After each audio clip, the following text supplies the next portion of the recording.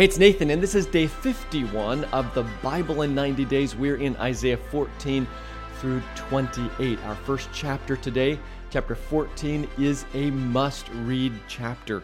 It begins with God's great hope for Israel. The Lord will have compassion on Jacob. Once again, he will choose Israel and will settle them in their own land. And this, they will make captives of their captors and rule over their oppressors.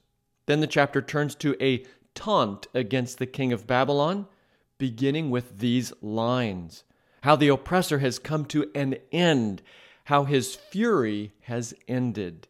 The language is fascinating as it depicts the downfall of the king of Babylon. Yet, the same passage clearly has larger application to the supernatural realm. Listen to these few lines. How you have fallen from heaven, morning star, son of the dawn. You have been cast down to the earth, you who once laid low the nations. You said in your heart, I will ascend to the heavens. I will raise my throne above the stars of God. I will sit enthroned on the mount of assembly on the utmost heights of Mount Zaphon. But you are brought down to the realm of the dead, to the depths of the pit.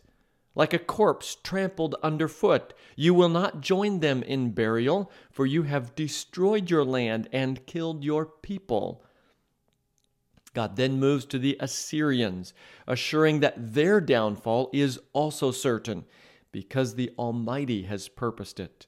The final lines of the chapter are a prophecy against the Philistines. The poorest of the poor will find pasture, and the needy will lie down in safety. But your root I will destroy by famine. It will slay your survivors. Chapter 15 is a prophecy against Moab. Ar in Moab is ruined, destroyed in a night. Kir in Moab is ruined, destroyed in a night. My favorite part, however, of this heartbreaking prophecy are these heart-revealing words spoken by God. My heart cries out over Moab. Those words revealing God's deep compassion even for the surrounding nations. Chapter 16 continues the prophecy against Moab. The oppressor will come to an end and destruction will cease. The aggressor will vanish from the land. The chapter is summed up in these final words.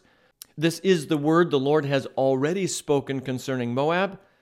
But now the Lord says, within 3 years, as a servant bound by contract would count them, Moab's splendor and all her many people will be despised, and her survivors will be very few and feeble. Chapter 17 is a prophecy against Damascus. See, Damascus will no longer be a city, but will become a heap of ruins. The cities of Aroer will be deserted and left to flocks, which will lie down with no one to make them afraid. The great suffering that will also come to the Israelites, their glory will fade, will ultimately cause the people to turn back to God. In that day, people will look to their Maker and turn their eyes to the Holy One of Israel. And they would turn away from their idols. The chapter ends with God telling the reader that his people have forgotten him and so will not prosper. On top of that, they will live in terror, looted and plundered. Chapter 18 is a prophecy against Cush. Woe to the land of whirring wings along the rivers of Cush, which sends envoys by sea and papyrus boats over the water. These tall, smooth-skinned people of Cush, feared by those far and wide, will ultimately bring gifts to Mount Zion, the place of the name of the Lord Almighty. Chapter 19 is a prophecy against Egypt. See, the Lord rides on a swift cloud and is coming to Egypt. The idols of Egypt tremble before him, and the hearts of the Egyptians melt with fear. God indicates that the Egyptians will engage in civil war and lose heart, their plans coming to nothing. God will hand the Egyptians over to the power of a cruel master, and a fierce king will rule over them. In that day, the Egyptians will become weaklings. They will shudder with fear at the uplifted hand that the Lord Almighty raises against them. And yet, in that day, there will be an altar to the Lord in the heart of Egypt, and a monument to the Lord at its border. It will be a sign and witness to the Lord Almighty in the land of Egypt.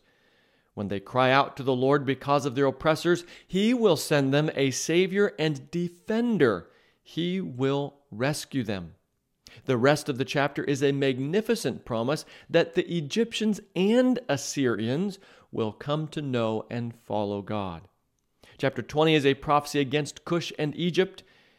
It was a dramatic sign. Isaiah was instructed to take off the sackcloth in which he was clothed and his sandals, as a symbol that Egypt, whom Israel had trusted, would be defeated by the Assyrians.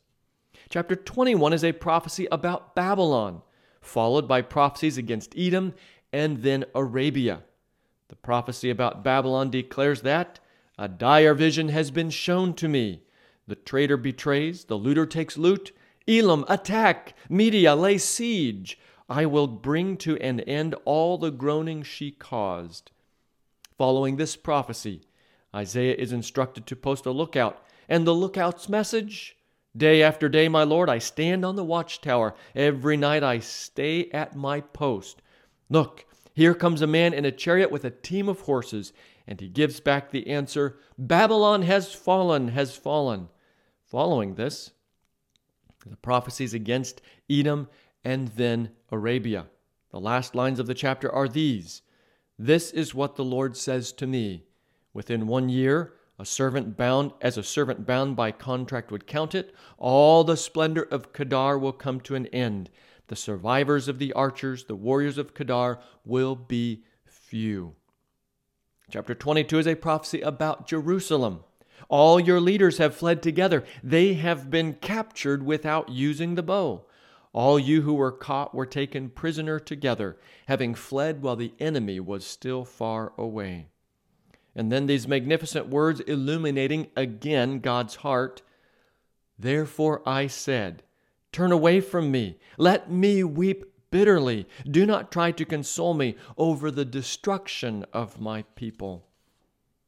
The Lord stripped away the defenses of Judah, and you looked in that day to the weapons in the palace of the forest. You built a reservoir between the two walls of the water of the old pool, but you did not look to the one who made it, or have regard for the one who planned it long ago. Then a prophecy is uttered against Sheba, the palace administrator, that he would be hurled away from the place, deposed of his office. He would be replaced by Eliakim. Chapter 23 is a prophecy against Tyre. Wail, you ships of Tarshish, for Tyre is destroyed and left without house or harbor. From the land of Cyprus, word has come to them.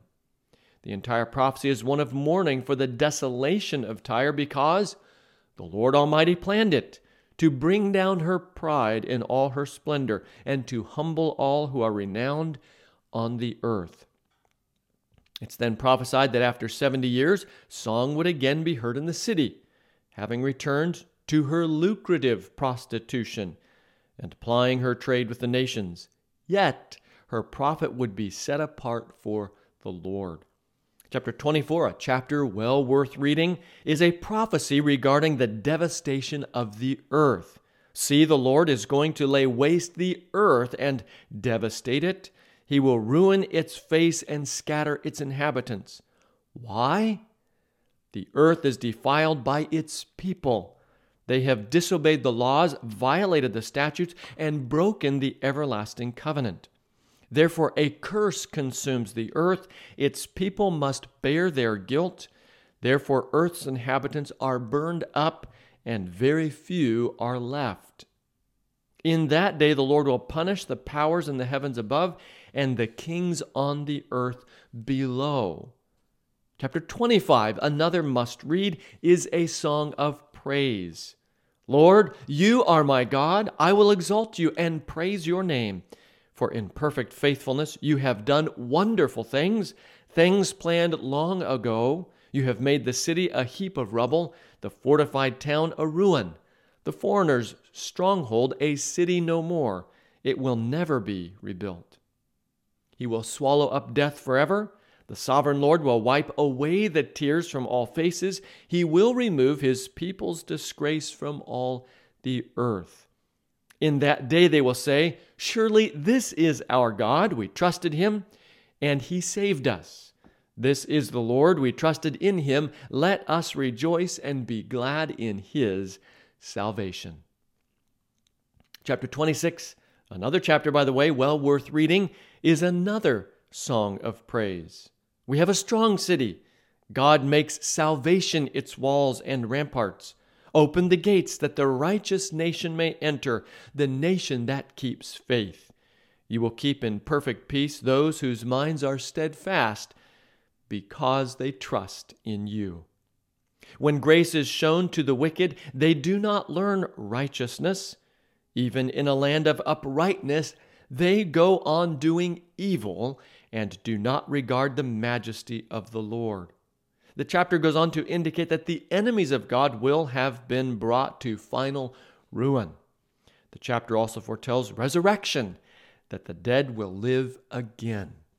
Chapter 27 is about the deliverance for Israel. It's a story of God's people learning peace through pain and experiencing ultimate restoration. Those who were perishing in Assyria and those who were exiled in Egypt will come and worship the Lord on the holy mountain in Jerusalem. One of the most beautiful passages, "Or else, let them come to me for refuge. Let them make peace with me. Yes, let them make peace with me. In days to come, Jacob will take root. Israel will bud and blossom and fill all the world with fruit."